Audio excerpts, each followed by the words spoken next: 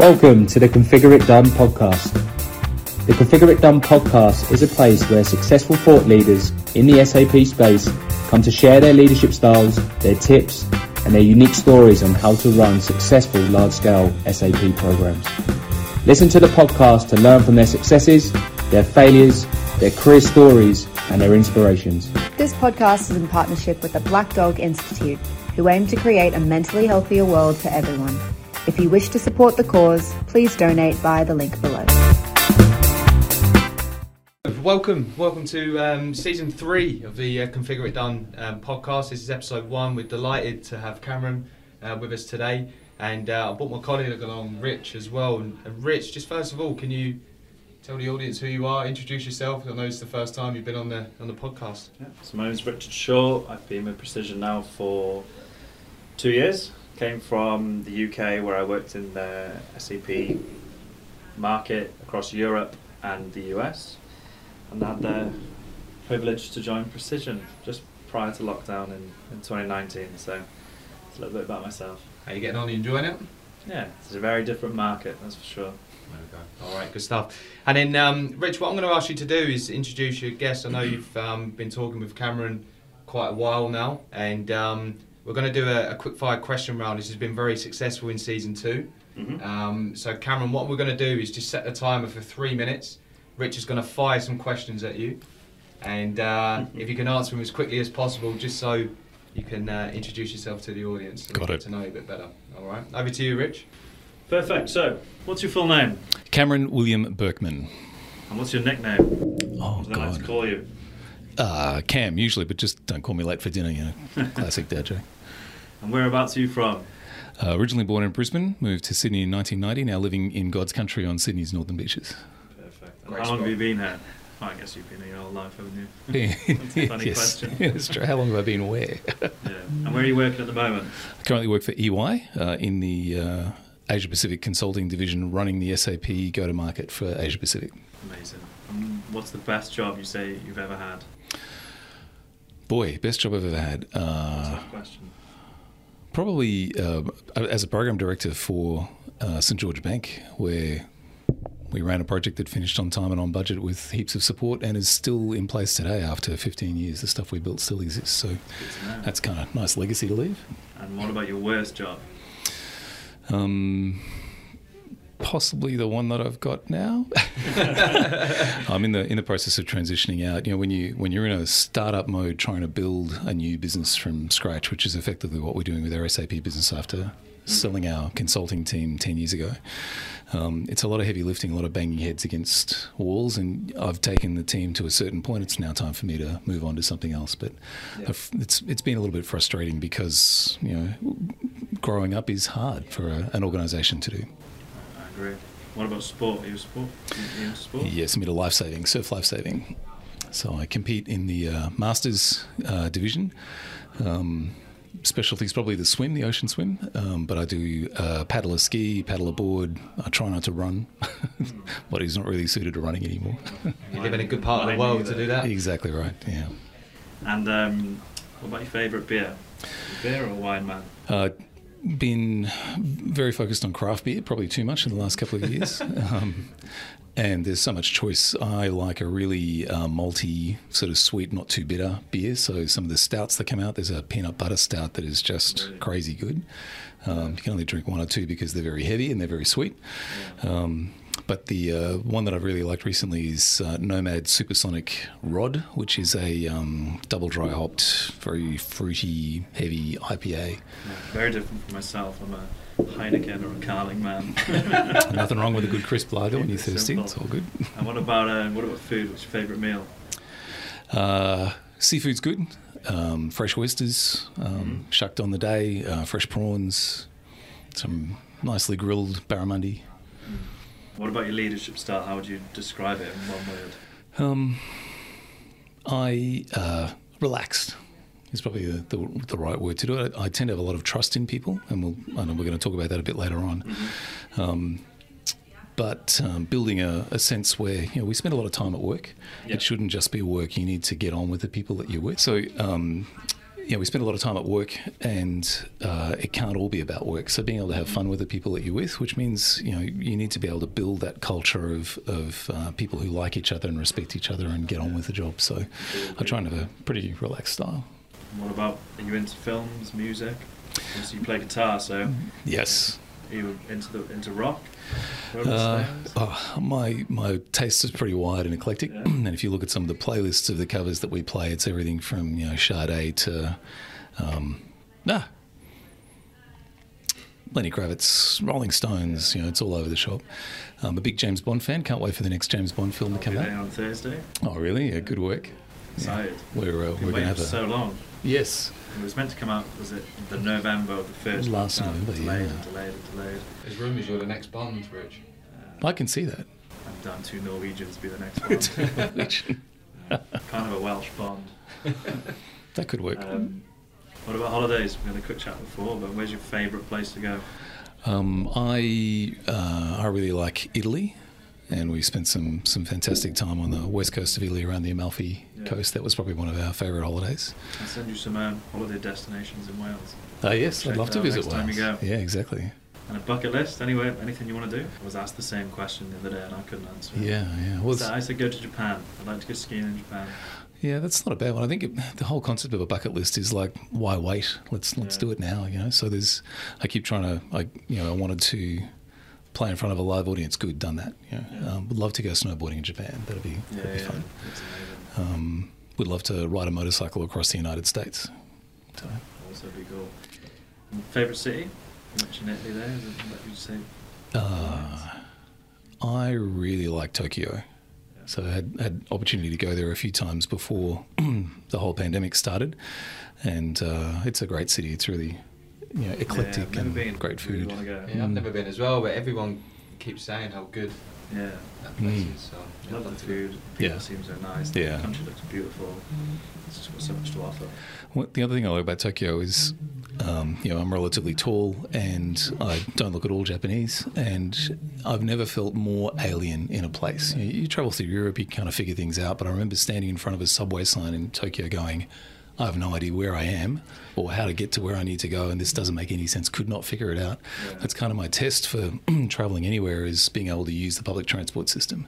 Yeah. Tokyo completely stumped me. So I was such an alien there. So that was good. It was nice and refreshing to be somewhere very different like that. No, for sure. I will go one day.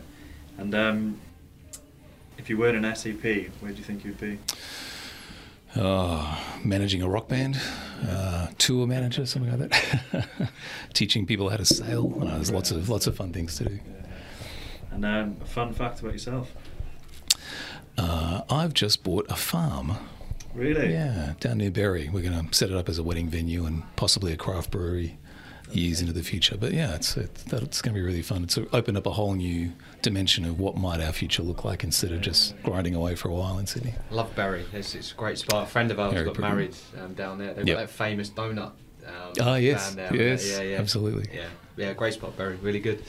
All right, brilliant. Well, thanks, Rich, for doing the fun facting about Cameron there. I want to dive into your career now, Cameron. First of all, before we do that, can you tell us about how you got into SAP initially? Yeah, I was working for IBM and realised that I needed a change. And at the time, Bruce McKinnon and Scott Russell were both working there. Scott's now the global head of customer success for SAP, and Bruce is now the head of SAP over at Accenture. Yeah, we've had him on the podcast here. Yeah. So I used to work with Bruce, with both of them at IBM.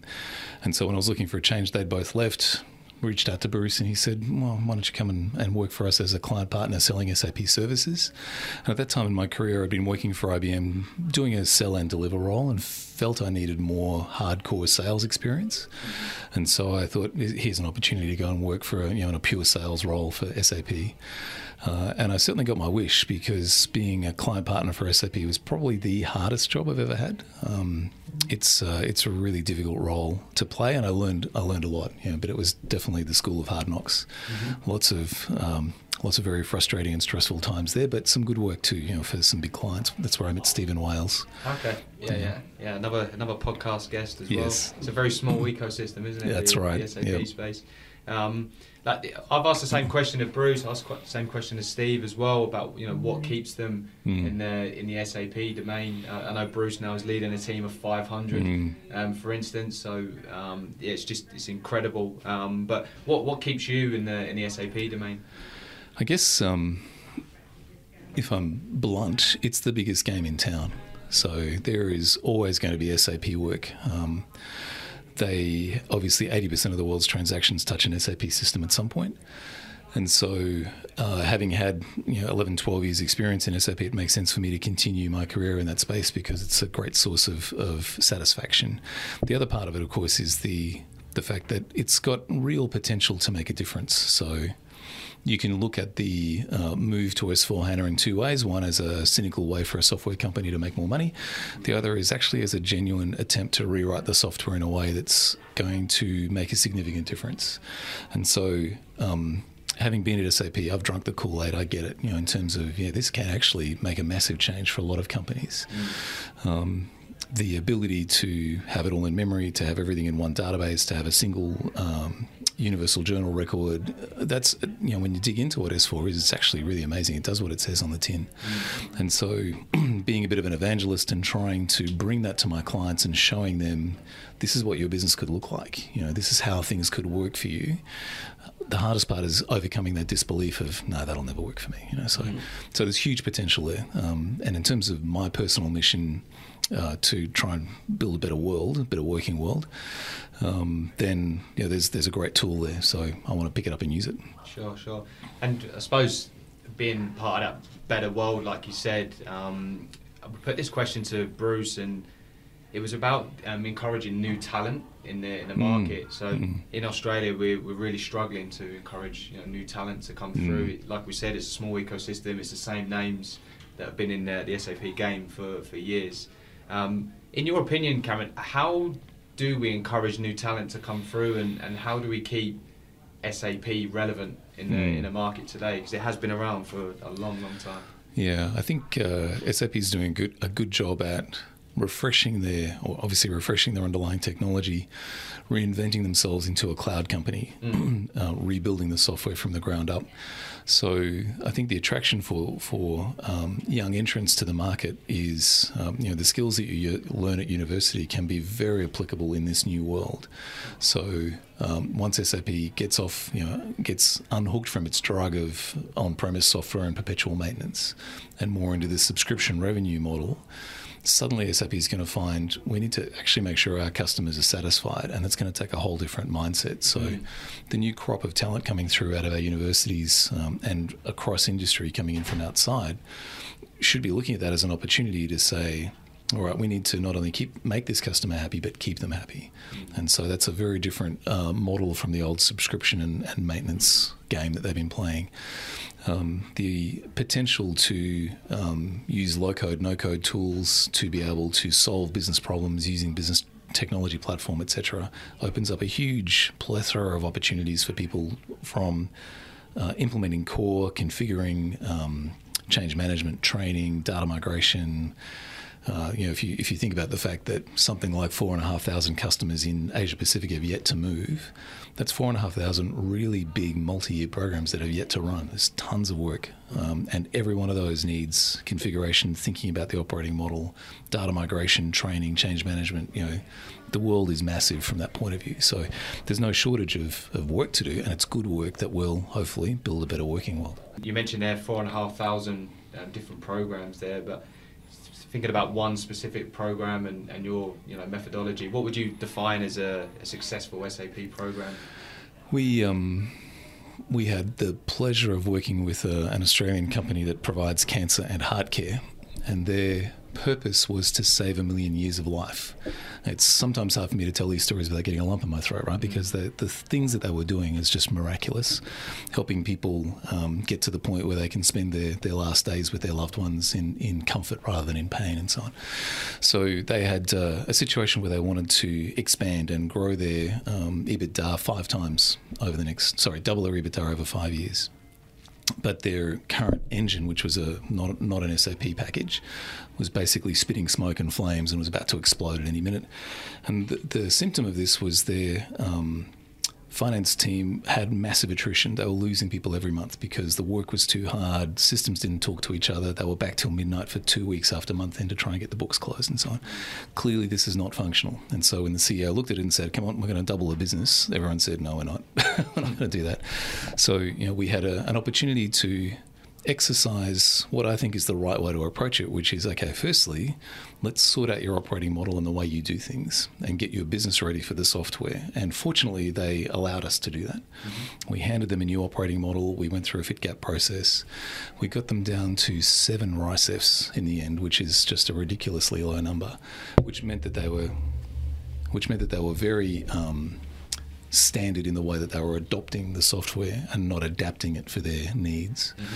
So we did it the right way, what I consider to be the right way, get the business ready for the software, rebuild the operating model, choose the right software, and then we put them straight onto a nice clean copy of S4. All of it was on time, on budget, and realised tremendous benefits for them. In odd areas, they had no approval to purchase system. They had an approval to pay system. So all of their clinics, 84 clinics, were out there buying stuff. No one had any idea what it was or who it was from. They had no centralised way to organise procurement. They had 84 different contracts with the same uniform supplier. So I look at things like this and I get frustrated. I think this is crazy, right? You've got to do better than this. So a lot of it was justified purely on being able to centralise all that purchasing in one place, and then having what we would normally consider to be a classic purchase requisition, purchase order, goods receipt note, invoice, 4-way match done. They didn't have any of that. So I remember we submitted one of our bills to them. They've gone, we didn't know this was coming. We're going to have to go to the bank and borrow some money to pay you because we had no idea this was coming. That's how bad their systems were. Mm-hmm. So being able to help them sort all that out, move into what I would call the 20th century, and then be able to expand their business. They've now gone on this massive expansion plan. They've actually relocated their headquarters to the US. Wow. They've achieved their aim of doubling their EBITDA in 5 years, and we enabled that. So that was very cool. It was very cool to be able to do that. Amazing. That is success. So Cameron, what are the top 3 imperatives you took within your team when you were delivering the project? Yeah, I think that's a really good question, and I was thinking about this question as I came in today. Mm-hmm. It's a bit like whenever we do a project, particularly as a professional services organisation, it's a little bit like, I don't know, Big Brother or something like that. We grab a bunch of random people and throw them in a room, and hopefully you get a good outcome. Mm-hmm. And so very rarely do we handpick teams, do we interview people. It's more like who's available, who's got the right skills, right, go. And so as a project leader, your first job is to set the culture, build the team, create the environment, which many sort of non-professional services companies like you guys, you have a set culture here. It doesn't change very much. You've got new people who come in and out, but every time we run a project, it's starting from scratch every time. So I thought about 3 things. One is thinking about all the really good teams that I've been part of. One thing that I think is really valuable, it's going to sound weird, is intimidation. If I feel like I'm working with people smarter than me that I'm a bit scared of, that's great. So I had this experience recently on one of my projects where there was a lady in Melbourne who was same rank as me, and we both had sort of a 2-in-a-box kind of model, and she was amazing. She frightened the life out of me because I thought she's so much better at this than I am. But that was great because it kept me on my toes, and she was really lovely, and we just got on so well. But having that little bit of intimidation, I think you don't want to be the smartest guy in the room with your team, right? Yeah, that's interesting you say that. When we had Alex Aitken on the first episode of season 1, that was the first thing he said as well. He said if he's the smartest guy in the room, that project's in trouble. Yes, yeah, absolutely. So yeah, it's a very good point. Yeah, so I think that's really important. Steve Bingham says the same thing, our APAC leader for technology. I asked him once, I actually started our careers together back at PwC, and he's rocketed to tremendous heights and I haven't, which doesn't necessarily mean I'm a failure, by the way. So I said to Steve, what's the secret to your success? And he said, I always hire people smarter than me. And so I think that's really important to have that sense of there are some really brainy people here, and being a little bit intimidated by that, which is good. The second thing is what I would call the soft, hard stuff. So a team of people that knows, okay, we're a team. We have to do things that make us feel like a team, even if it feels a bit hokey sometimes. So let's do Friday afternoon drinks. Let's do our quiz night. So it's that consciously being fun and caring about each other. And again, when you're just chucking people in a room and getting a project going from day one, it takes conscious effort to do that. You can't just expect someone to stand up and go, oh, why don't I organise something fun? You actually have to plan it. And so in the first couple of weeks, it feels a bit kind of weird and a bit kind of forced, but then you get into it, right? So I think it's really important that you have people who have the emotional intelligence to recognise we're going to need to do this. You know, we have to consciously care about each other and consciously have some fun, because as I said before, you know, majority of our waking hours are work hours. If you can't enjoy what you do, it's not going to be very good. So we had a situation on a project recently where our program manager, the person that I was working for, collapsed at work on client site and had to be taken to hospital. Turned out to be stress and exercising too hard and not eating right and all that sort of stuff. But it really put a big well-being theme into the team, saying, hang on a sec, something's wrong. You know, if people on this team are falling over, so we're not doing something right. So we made sure that everybody had access to well-being resources. We made sure they knew that actually your health is more important than delivering this project. And that actually brought us together. And that program manager came back, and she was fantastic and really appreciated. Actually went on a 12-week wellness program and then came back and gave us a presentation about all the stuff she learned. So it was really, really important. And I think the third thing is what I would call the upward spiral. So I'm watching Ted Lasso at the moment, and so, you know, being from Wales, there's some funny jokes about Wales and Welsh independence recently, which is good. Yeah, but this I think there's going to be management textbooks written about Ted Lasso and the Lasso effect.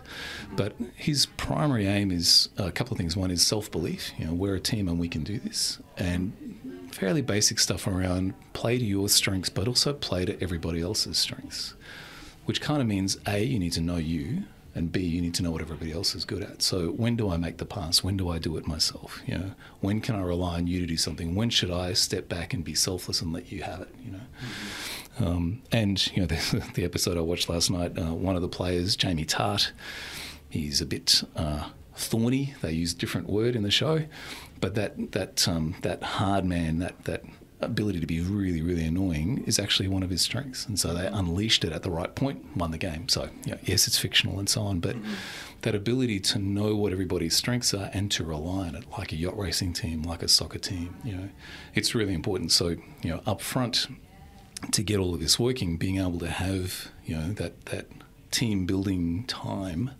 to get to know each other as humans and connect with a bit of empathy and to understand each other's strengths and weaknesses and know how we're going to work to our best advantage so that we can be better than any one of us, you know. So there's some interesting things there. Ted Lasso is fantastic. I highly recommend watching it. Yeah, I haven't listened to him before, so I'm going to go home and give it a go. I know we touched upon it in the first couple of questions around you mentioned your leadership style is relaxed. Does that fall into your project management methodology? How would you define that?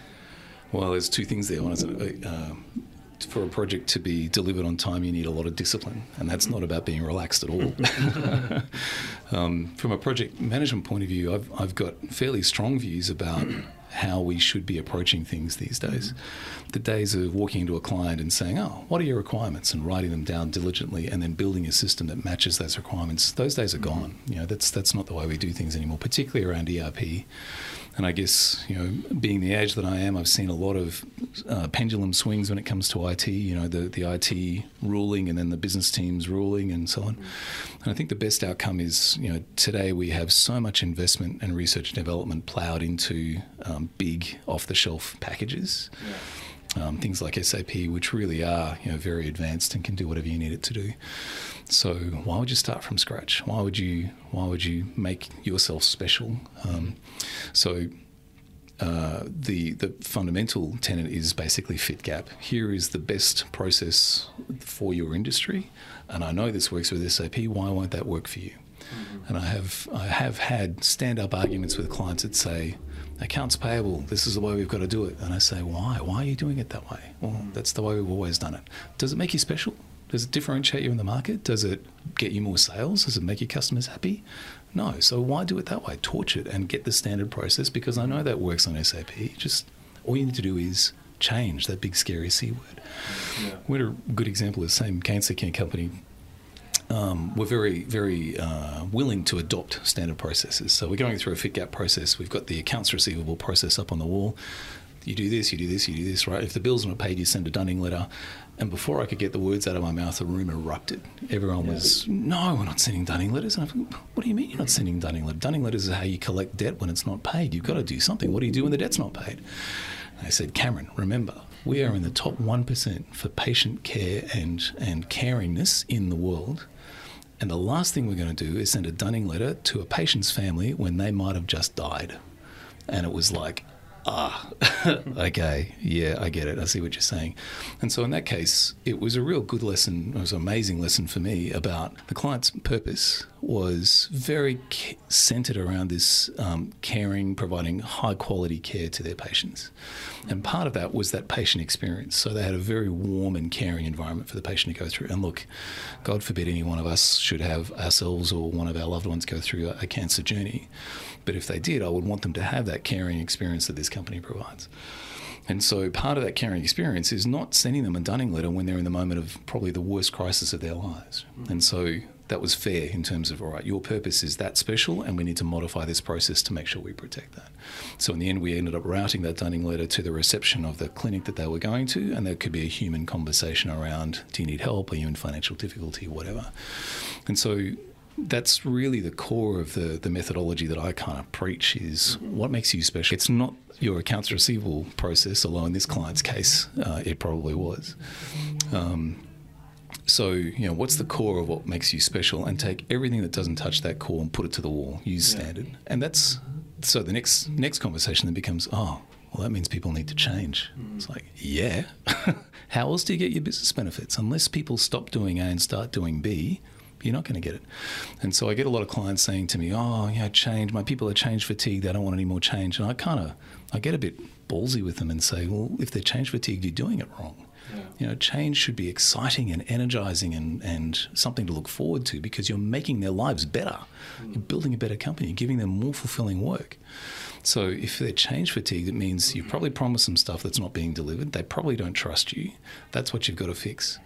Change, like anything else, can be programmed and executed correctly so that it is energizing and so that people don't get change fatigued. And it's nothing to be afraid of.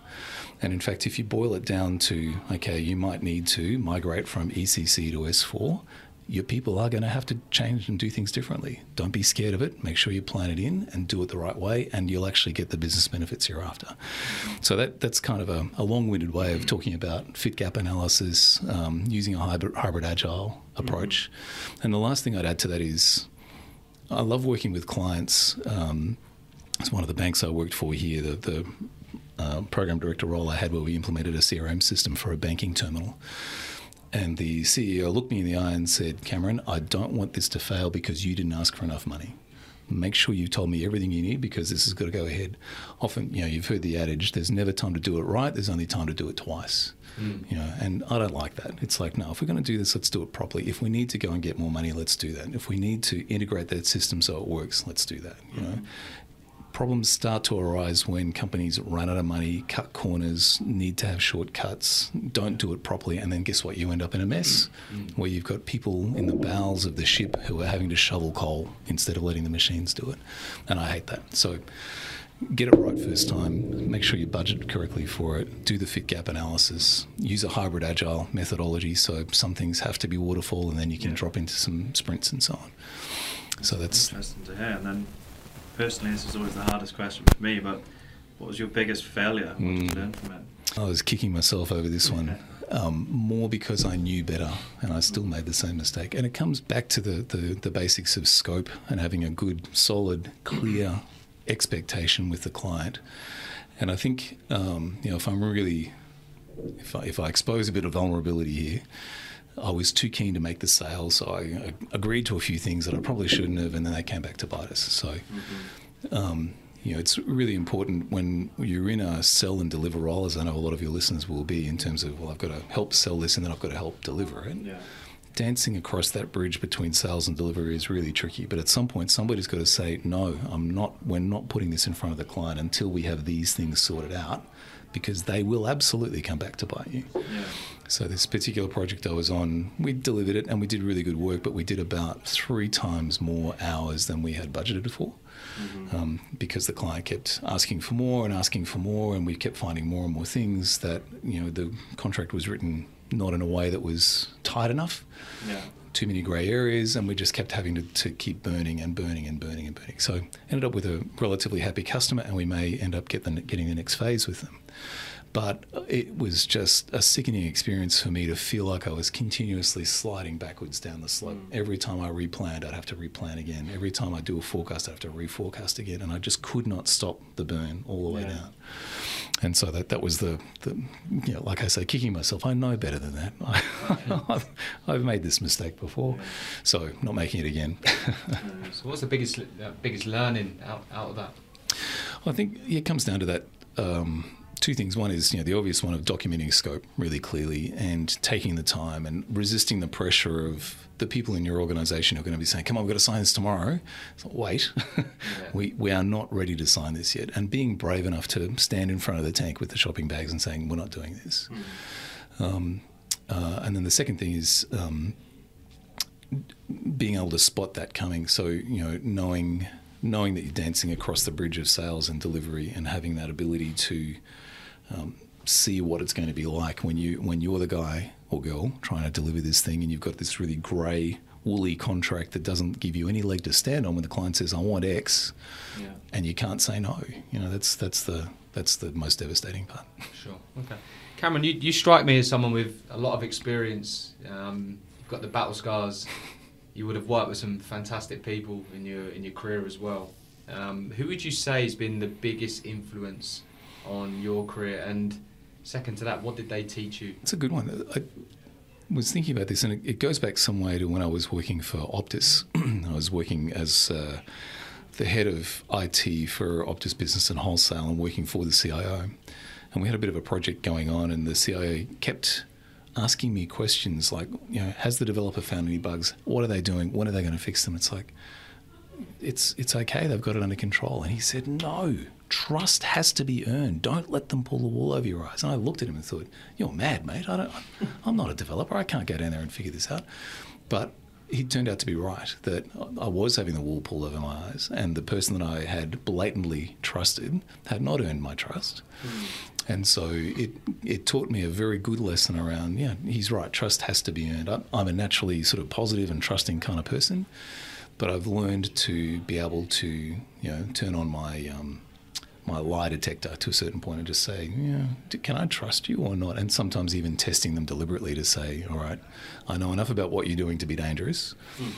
Asking a few key questions, asking the right probing questions. And if you find softness, keep probing. And keep probing. Right, yeah. If you find some good, solid ground, great. Okay, I can trust you. You know what you're talking about. And that's helped me out a lot since those days. Fortunately, that happened very early in my career, so it's hard not to be trusting and not to believe in the milk of human kindness. Sure. But not everybody is good at their job, and not everybody has the same level of integrity that I would expect. So you do have to, trust has to be earned, and you do need to probe. And I think as a leader, that's one of the key skills to build, is that ability to know what probing question to ask and what answer you're expecting, and to keep going until you get to solid ground. Sure. So you may have already answered the next question then. If you could rewind the clock, and you're 21 years old, and what would you say to yourself? Yeah, that's a good one. So I would probably tell my 21-year-old self not to doubt your instincts and not to doubt yourself. So self-doubt is a very toxic and terrible place to be. And I've gone through some of that recently where I didn't feel like I was very good at my job, and that's soul-destroying. So always having the ability to trust your instincts, know that the right thing will happen at the right time. And I think I would tell my 21-year-old self, I come from reasonably humble beginnings, and didn't get a lot of parental support or legs up in life, and so I didn't really have very big dreams in terms of where I thought I could end up. So the other thing I'd tell my 21-year-old self is you can achieve far more than you think you can. Have faith and aim high. I would never expect to be in this office talking to you. If you talked to me when I was 21, that's crazy. May as well be on the road. Yeah. Lastly, I know you've obviously worked with some fantastic people in the past. I know you mentioned Bruce McKinnon before, and obviously we've had him on the podcast. But who else would you like to hear from on this podcast? I have the privilege at the moment of working with Alex Andronacci. Alex was in Bruce's role at Accenture before Bruce walked into it, so we managed to do a bit of a switcheroo there. I had the privilege of helping to onboard Alex when he came and joined EY 12 months ago. He is a Venezuelan, Italian. You're going to need more time in your podcast. You might need to make it an XL edition because he will talk the leg off an iron pot. But he is hard on his sleeve, genuine guy, full of energy, full of enthusiasm. Runs his own food truck. So he's got a really interesting side gig. Lives in Melbourne, but he's great. So he would be a very entertaining guest, I'm sure. Excellent.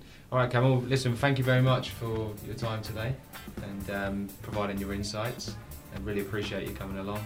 It's been a pleasure. Fantastic. Thanks, Jay. Thanks, Richard. I really enjoyed being here with you.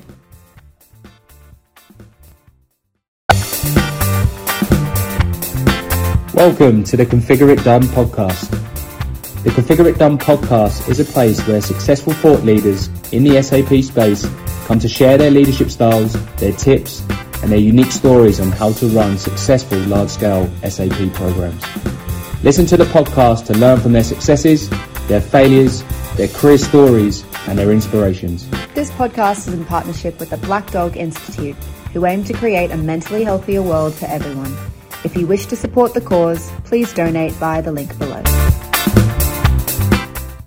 Welcome to season 3 of the Configure It Done podcast. This is episode 1. We're delighted to have Cameron with us today, and I brought my colleague along, Rich, as well. And Rich, just first of all, can you tell the audience who you are, introduce yourself? I know it's the first time you've been on the podcast. Yeah. So my name is Richard Shaw. I've been with Precision now for 2 years. Came from the UK, where I worked in the SAP market across Europe and the US.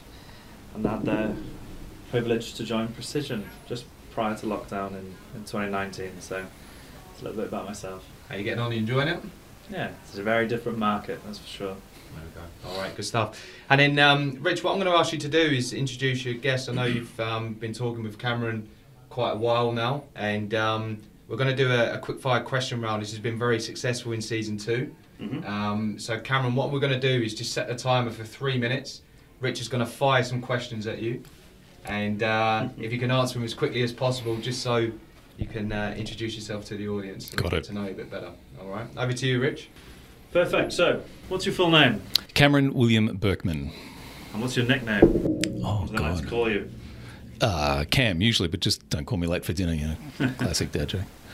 And whereabouts are you from? Originally born in Brisbane, moved to Sydney in 1990, now living in God's country on Sydney's northern beaches. How long have you been here? Oh, I guess you've been here your whole life, haven't you? That's a funny question. Yes, true. How long have I been where? Yeah. And where are you working at the moment? I currently work for EY in the Asia Pacific Consulting Division, running the SAP go-to-market for Asia Pacific. Amazing. And what's the best job you say you've ever had? Boy, best job I've ever had. Tough question. Probably as a program director for St George Bank, where we ran a project that finished on time and on budget with heaps of support and is still in place today after 15 years. The stuff we built still exists, so that's kind of a nice legacy to leave. And what about your worst job? Possibly the one that I've got now.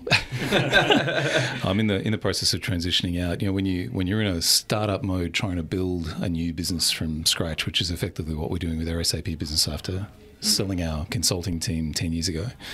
It's a lot of heavy lifting, a lot of banging heads against walls, and I've taken the team to a certain point. It's now time for me to move on to something else. But it's been a little bit frustrating because growing up is hard for an organisation to do. I agree. What about sport? Are you into sport? Yes, I'm into life-saving, surf life-saving. So I compete in the Masters division. Specialty is probably the swim, the ocean swim, but I do paddle a ski, paddle a board. I try not to run. Body's not really suited to running anymore. You live in a good part of the world to do that. Exactly right, yeah. And what about your favourite beer? Beer or wine, man? Been very focused on craft beer, probably too much in the last couple of years. And there's so much choice. I like a really malty, sort of sweet, not too bitter beer. So some of the stouts that come out, there's a peanut butter stout that is just crazy good. You can only drink one or two because they're very heavy and they're very sweet. But the one that I've really liked recently is Nomad Supersonic Rod, which is a double dry hopped, very fruity, heavy IPA. Yeah, very different from myself. I'm a Heineken or a Carling man. Nothing wrong with a good crisp lager when you're thirsty. Simple. It's all good. And what about food? What's your favourite meal? Seafood's good. Fresh oysters, shucked on the day, fresh prawns, some nicely grilled barramundi. What about your leadership style? How would you describe it in one word? Relaxed is probably the right word to do it. I tend to have a lot of trust in people, and I know we're going to talk about that a bit later on. Mm-hmm. But building a sense where, we spend a lot of time at work. Yeah. It shouldn't just be work. You need to get on with the people that you're with. So, we spend a lot of time at work, and it can't all be about work. So being able to have fun with the people that you're with, which means, you need to be able to build that culture of people who like each other and respect each other and get on with the job. So I try and have a pretty relaxed style. What about, are you into films, music? Obviously you play guitar, so... Yes. Are you into rock? My taste is pretty wide and eclectic, yeah. And if you look at some of the playlists of the covers that we play, it's everything from Sade to Lenny Kravitz, Rolling Stones. It's all over the shop. I'm a big James Bond fan. Can't wait for the next James Bond film to come out on Thursday. Oh, really? Yeah, good work. Excited. Yeah. We're going to have for so long. Yes. It was meant to come out, was it the November of the first? Last November, delayed. There's rumours you're the next Bond, Rich. I can see that. I'm down to Norwegians to be the next Bond. Kind of a Welsh Bond. That could work. What about holidays? We had a quick chat before, but where's your favourite place to go? I really like Italy. And we spent some fantastic time on the west coast of Italy around the Amalfi Coast. That was probably one of our favourite holidays. I'll send you some holiday destinations in Wales. Yes, I'd love to visit Wales. Next time you go. Yeah, exactly. And a bucket list, anyway, anything you want to do? I was asked the same question the other day and I couldn't answer it. Yeah. Well, so I said go to Japan. I'd like to go skiing in Japan. Yeah, that's not a bad one. I think the whole concept of a bucket list is like, why wait? Let's do it now, So I keep trying to, I wanted to play in front of a live audience. Good, done that. Would love to go snowboarding in Japan. That'd be fun. That's amazing. Would love to ride a motorcycle across the United States. So. Also be cool. Favourite city? You mentioned Italy there. What would you say? I really like Tokyo. So I had opportunity to go there a few times before the whole pandemic started, and it's a great city. It's really eclectic and great food. Really yeah, I've never been as well, but everyone keeps saying how good that place is. So love the food. People seem so nice. The country looks beautiful. It's just got so much to offer. Well, the other thing I like about Tokyo is, I'm relatively tall and I don't look at all Japanese, and I've never felt more alien in a place. You travel through Europe, you kind of figure things out, but I remember standing in front of a subway sign in Tokyo going, I have no idea where I am or how to get to where I need to go, and this doesn't make any sense. Could not figure it out. Yeah. That's kind of my test for travelling anywhere, is being able to use the public transport system. Yeah. Tokyo completely stumped me. So I was such an alien there. So that was good. It was nice and refreshing to be somewhere very different like that. No, for sure. I will go one day. And if you weren't an SAP, where do you think you'd be? Managing a rock band, tour manager, something like that. Teaching people how to sail. There's lots of fun things to do. Yeah. And a fun fact about yourself. I've just bought a farm. Really? Yeah, down near Berry. We're going to set it up as a wedding venue and possibly a craft brewery years into the future. But yeah, it's going to be really fun. It's opened up a whole new dimension of what might our future look like instead of just grinding away for a while in Sydney. Love Berry. It's a great spot. A friend of ours got married down there. They've got that famous donut Yes, fan there. yes, Yeah, absolutely.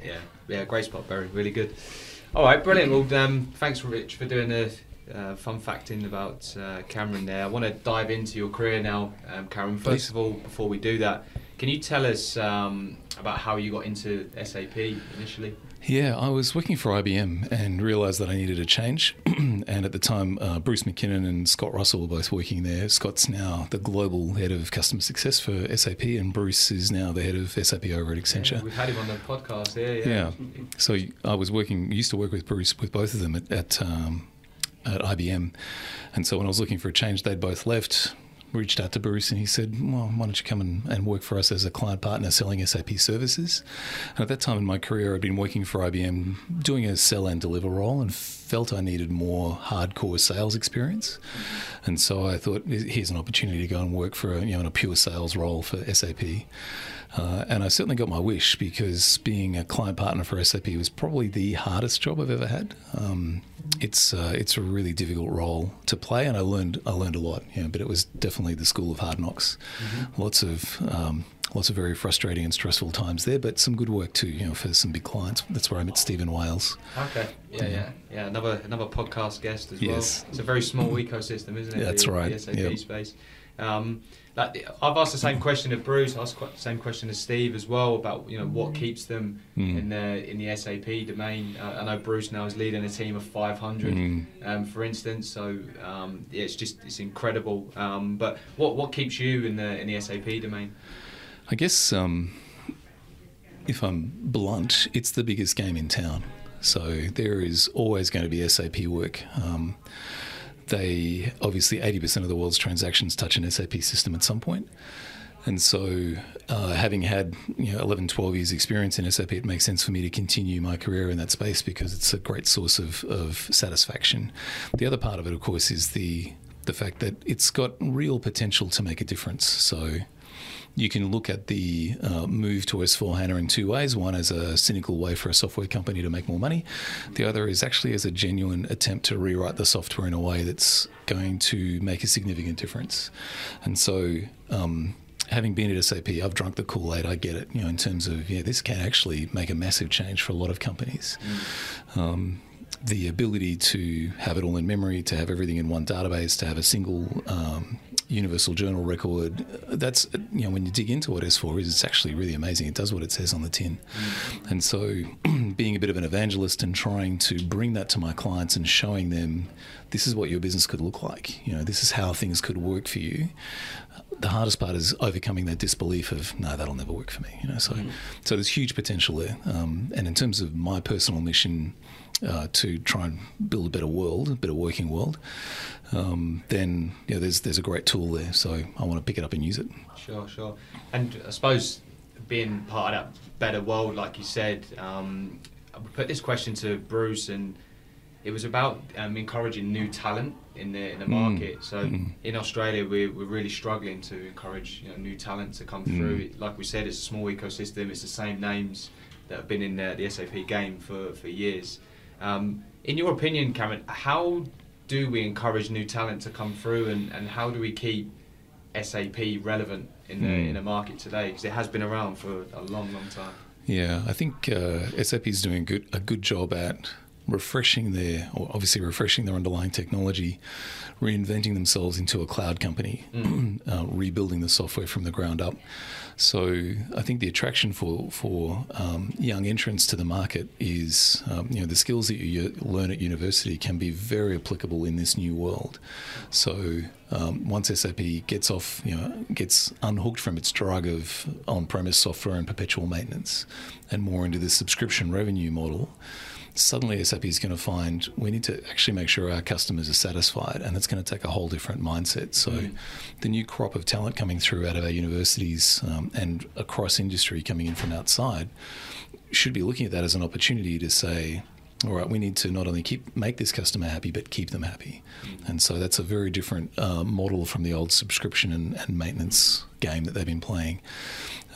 The potential to use low-code, no-code tools to be able to solve business problems using business technology platform, etc., opens up a huge plethora of opportunities for people from implementing core, configuring, change management, training, data migration.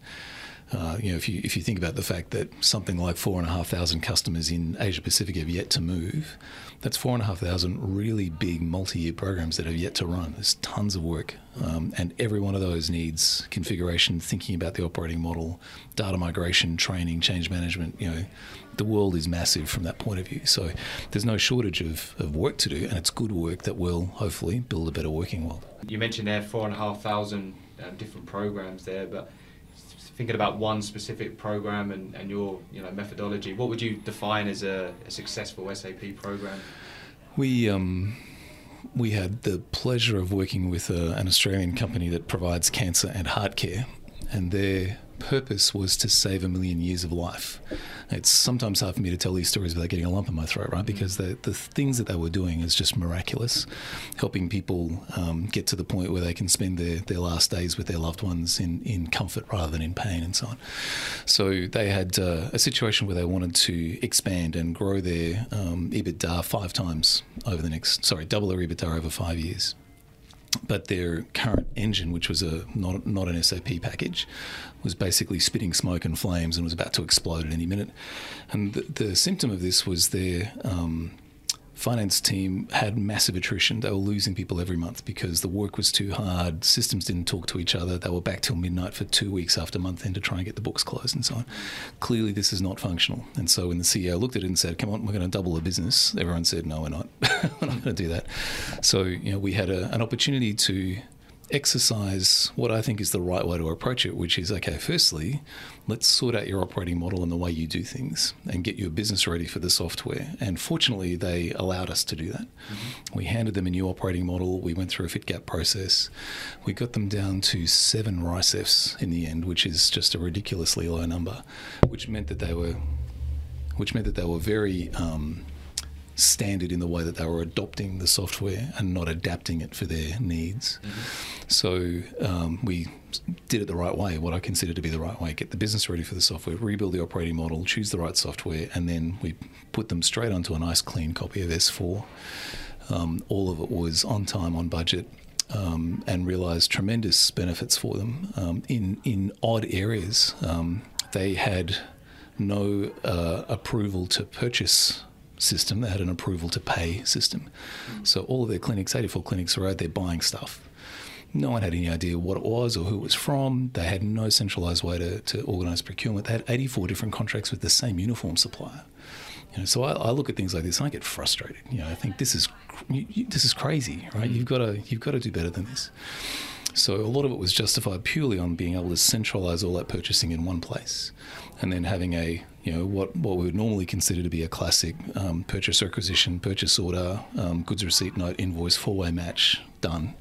They didn't have any of that. So I remember we submitted one of our bills to them. They've gone, we didn't know this was coming. We're going to have to go to the bank and borrow some money to pay you because we had no idea this was coming. That's how bad their systems were. Mm-hmm. So being able to help them sort all that out, move into what I would call the 20th century, and then be able to expand their business. They've now gone on this massive expansion plan.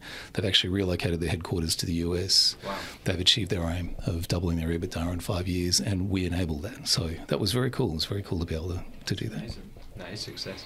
So Cameron, what are the top 3 imperatives you took within your team when you were delivering the project? Yeah, I think that's a really good question, and I was thinking about this question as I came in today. Mm-hmm. It's a bit like whenever we do a project, particularly as a professional services organisation, it's a little bit like, I don't know, Big Brother or something like that. We grab a bunch of random people and throw them in a room, and hopefully you get a good outcome. Mm-hmm. And so very rarely do we handpick teams, do we interview people. It's more like who's available, who's got the right skills, right, go. And so as a project leader, your first job is to set the culture, build the team, create the environment, which many sort of non-professional services companies like you guys, you have a set culture here. It doesn't change very much. You've got new people who come in and out, but every time we run a project, it's starting from scratch every time. So I thought about 3 things. One is thinking about all the really good teams that I've been part of. One thing that I think is really valuable, it's going to sound weird, is intimidation. if I feel like I'm working with people smarter than me that I'm a bit scared of, that's great. So I had this experience recently on one of my projects where there was a lady in Melbourne who was same rank as me, and we both had sort of a 2-in-a-box kind of model, and she was amazing. She frightened the life out of me because I thought she's so much better at this than I am. But that was great because it kept me on my toes, and she was really lovely, and we just got on so well. But having that little bit of intimidation, I think you don't want to be the smartest guy in the room with your team, right? Yeah, that's interesting you say that. When we had Alex Aitken on the first episode of season 1, that was the first thing he said as well. He said if he's the smartest guy in the room, that project's in trouble. Yes, yeah, absolutely. So yeah, it's a very good point. Yeah, so I think that's really important. Steve Bingham says the same thing, our APAC leader for technology. I asked him once, I actually started our careers together back at PwC, and he's rocketed to tremendous heights and I haven't, which doesn't necessarily mean I'm a failure, by the way. So I said to Steve, what's the secret to your success? And he said, I always hire people smarter than me. And so I think that's really important to have that sense of there are some really brainy people here and being a little bit intimidated by that, which is good. The second thing is what I would call the soft, hard stuff. So a team of people that knows, okay, we're a team. We have to do things that make us feel like a team, even if it feels a bit hokey sometimes. So let's do Friday afternoon drinks. Let's do our quiz night. So it's that consciously being fun and caring about each other. And again, when you're just chucking people in a room and getting a project going from day one, it takes conscious effort to do that. You can't just expect someone to stand up and go, oh, why don't I organise something fun? You actually have to plan it.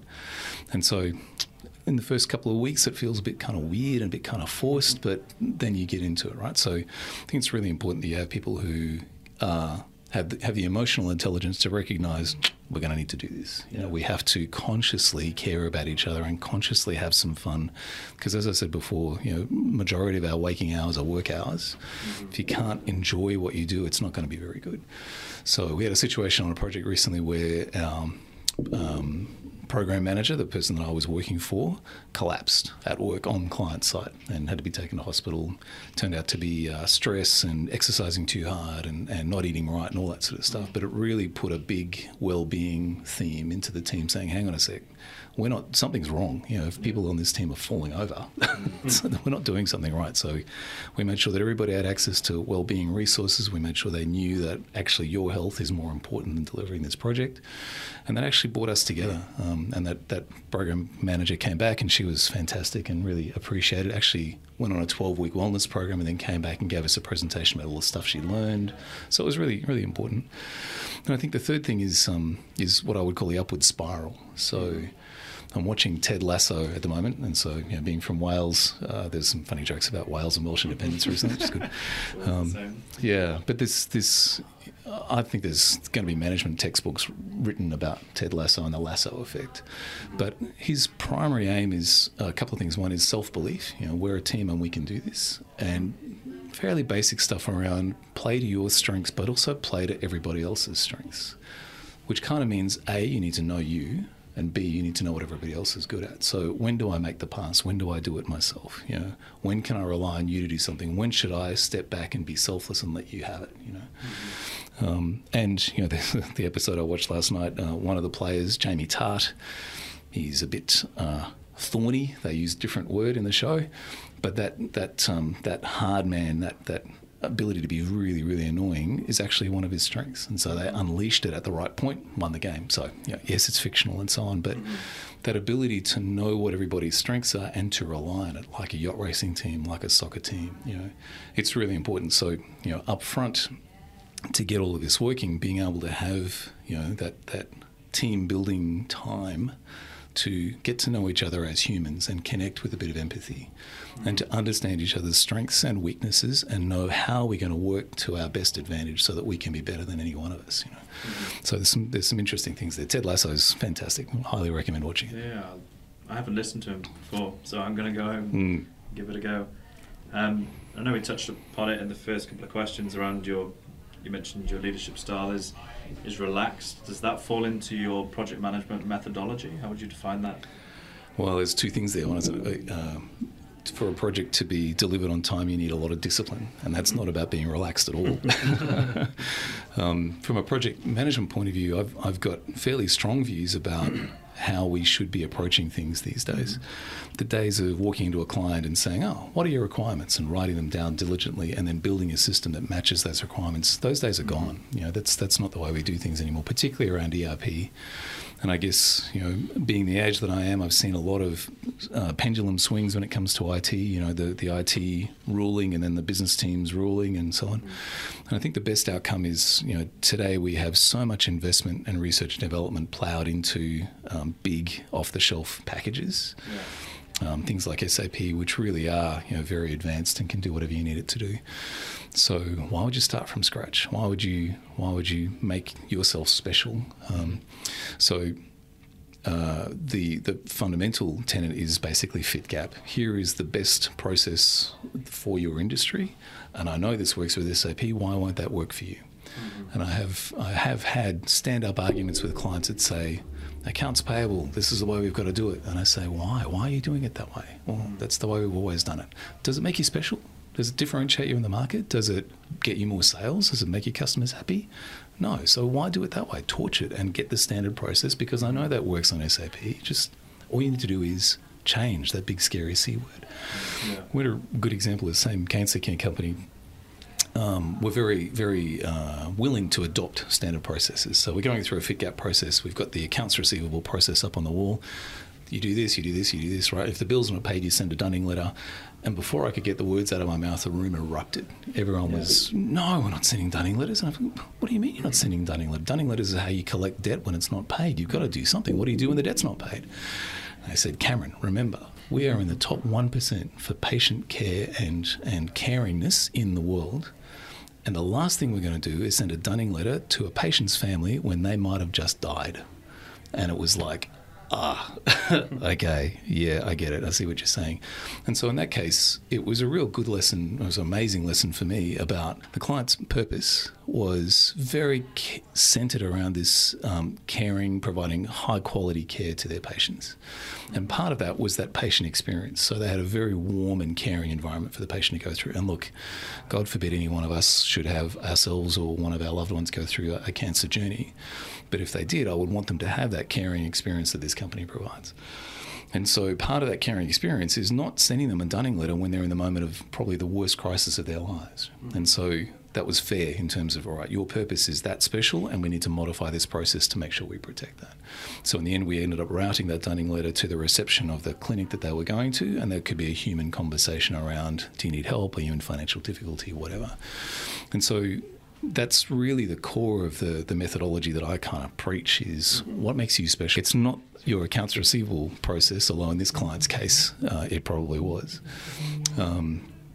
So, what's the core of what makes you special, and take everything that doesn't touch that core and put it to the wall, use standard. And that's, so the next conversation then becomes, well, that means people need to change. It's like, yeah. How else do you get your business benefits? Unless people stop doing A and start doing B, you're not going to get it. And so I get a lot of clients saying to me, change, my people are change fatigued, they don't want any more change. And I get a bit ballsy with them and say, well, if they're change fatigued, you're doing it wrong. Yeah. Change should be exciting and energizing and something to look forward to, because you're making their lives better. You're building a better company, you're giving them more fulfilling work. So if they're change fatigued, it means you've probably promised them stuff that's not being delivered. They probably don't trust you. That's what you've got to fix. Change, like anything else, can be programmed and executed correctly so that it is energizing and so that people don't get change fatigued. And it's nothing to be afraid of. And in fact, if you boil it down to, okay, you might need to migrate from ECC to S4, your people are going to have to change and do things differently. Don't be scared of it. Make sure you plan it in and do it the right way, and you'll actually get the business benefits you're after. So that's kind of a long-winded way of talking about fit gap analysis, using a hybrid agile approach. And the last thing I'd add to that is I love working with clients. It's one of the banks I worked for here, the program director role I had, where we implemented a CRM system for a banking terminal. And the CEO looked me in the eye and said, Cameron, I don't want this to fail because you didn't ask for enough money. Make sure you've told me everything you need because this has got to go ahead. Often, you've heard the adage, there's never time to do it right, there's only time to do it twice. And I don't like that. It's like, no, if we're going to do this, let's do it properly. If we need to go and get more money, let's do that. If we need to integrate that system so it works, let's do that. Problems start to arise when companies run out of money, cut corners, need to have shortcuts, don't do it properly, and then guess what? You end up in a mess where you've got people in the bowels of the ship who are having to shovel coal instead of letting the machines do it. And I hate that. So get it right first time, make sure you budget correctly for it, do the fit gap analysis, use a hybrid agile methodology, so some things have to be waterfall and then you can drop into some sprints and so on. So that's interesting to hear. And then personally, this is always the hardest question for me, but what was your biggest failure? What did you learn from it? I was kicking myself over this one, more because I knew better and I still made the same mistake. And it comes back to the basics of scope and having a good, solid, clear expectation with the client. And I think, if I'm really, if I expose a bit of vulnerability here, I was too keen to make the sale, so I agreed to a few things that I probably shouldn't have, and then they came back to bite us. So, it's really important when you're in a sell and deliver role, as I know a lot of your listeners will be, in terms of, well, I've got to help sell this and then I've got to help deliver it. Yeah. Dancing across that bridge between sales and delivery is really tricky, but at some point somebody's got to say, no, we're not putting this in front of the client until we have these things sorted out, because they will absolutely come back to bite you. Yeah. So this particular project I was on, we delivered it and we did really good work, but we did about 3 times more hours than we had budgeted for, because the client kept asking for more, and we kept finding more and more things that, the contract was written not in a way that was tight enough. Yeah. Too many grey areas, and we just kept having to keep burning. So ended up with a relatively happy customer, and we may end up getting the next phase with them. But it was just a sickening experience for me to feel like I was continuously sliding backwards down the slope. Every time I replanned, I'd have to replan again. Every time I do a forecast, I'd have to reforecast again. And I just could not stop the burn all the way down. And so that was the like I say, kicking myself. I know better than that. I've made this mistake before, so not making it again. So what's the biggest learning out of that? I think it comes down to that. 2 things. One is, the obvious one of documenting scope really clearly and taking the time and resisting the pressure of the people in your organisation who are going to be saying, come on, we've got to sign this tomorrow. It's like, wait, we are not ready to sign this yet. And being brave enough to stand in front of the tank with the shopping bags and saying, we're not doing this. And then the second thing is being able to spot that coming. So, knowing that you're dancing across the bridge of sales and delivery and having that ability to see what it's going to be like when you're the guy or girl trying to deliver this thing, and you've got this really grey, woolly contract that doesn't give you any leg to stand on when the client says, I want X, and you can't say no. That's the most devastating part. Sure. Okay. Cameron, you strike me as someone with a lot of experience. You've got the battle scars. You would have worked with some fantastic people in your career as well. Who would you say has been the biggest influence on your career? And second to that, what did they teach you? It's a good one. I was thinking about this, and it goes back some way to when I was working for Optus. I was working as the head of IT for Optus Business and Wholesale and working for the CIO.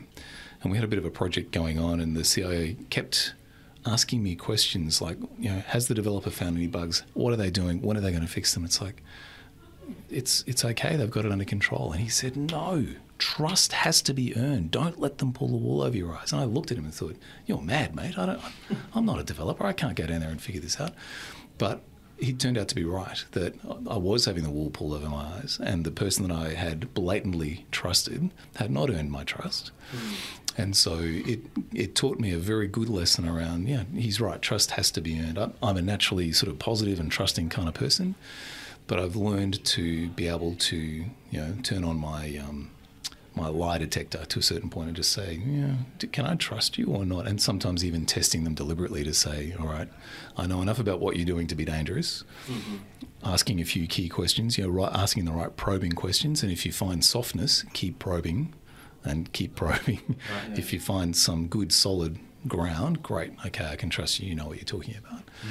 And that's helped me out a lot since those days. Fortunately, that happened very early in my career, so it's hard not to be trusting and not to believe in the milk of human kindness. Sure. But not everybody is good at their job, and not everybody is has the same level of integrity that I would expect. So you do have to, trust has to be earned, and you do need to probe. And I think as a leader, that's one of the key skills to build, is that ability to know what probing question to ask and what answer you're expecting, and to keep going until you get to solid ground. Sure. So you may have already answered the next question then. If you could rewind the clock and you're 21 years old, and what would you say to yourself?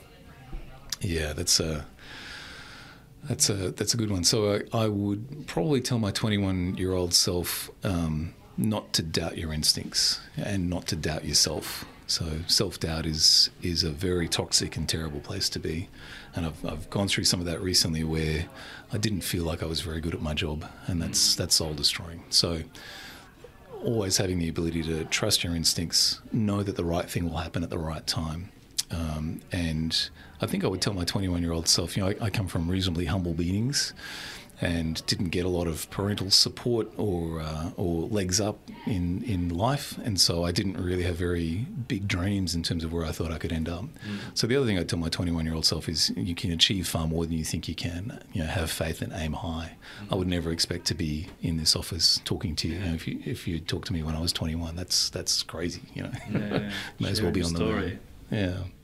Lastly, I know you've obviously worked with some fantastic people in the past. I know you mentioned Bruce McKinnon before, and obviously we've had him on the podcast. But who else would you like to hear from on this podcast?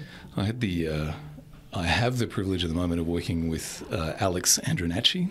Alex was in Bruce's role at Accenture before Bruce walked into it, so we managed to do a bit of a switcheroo there.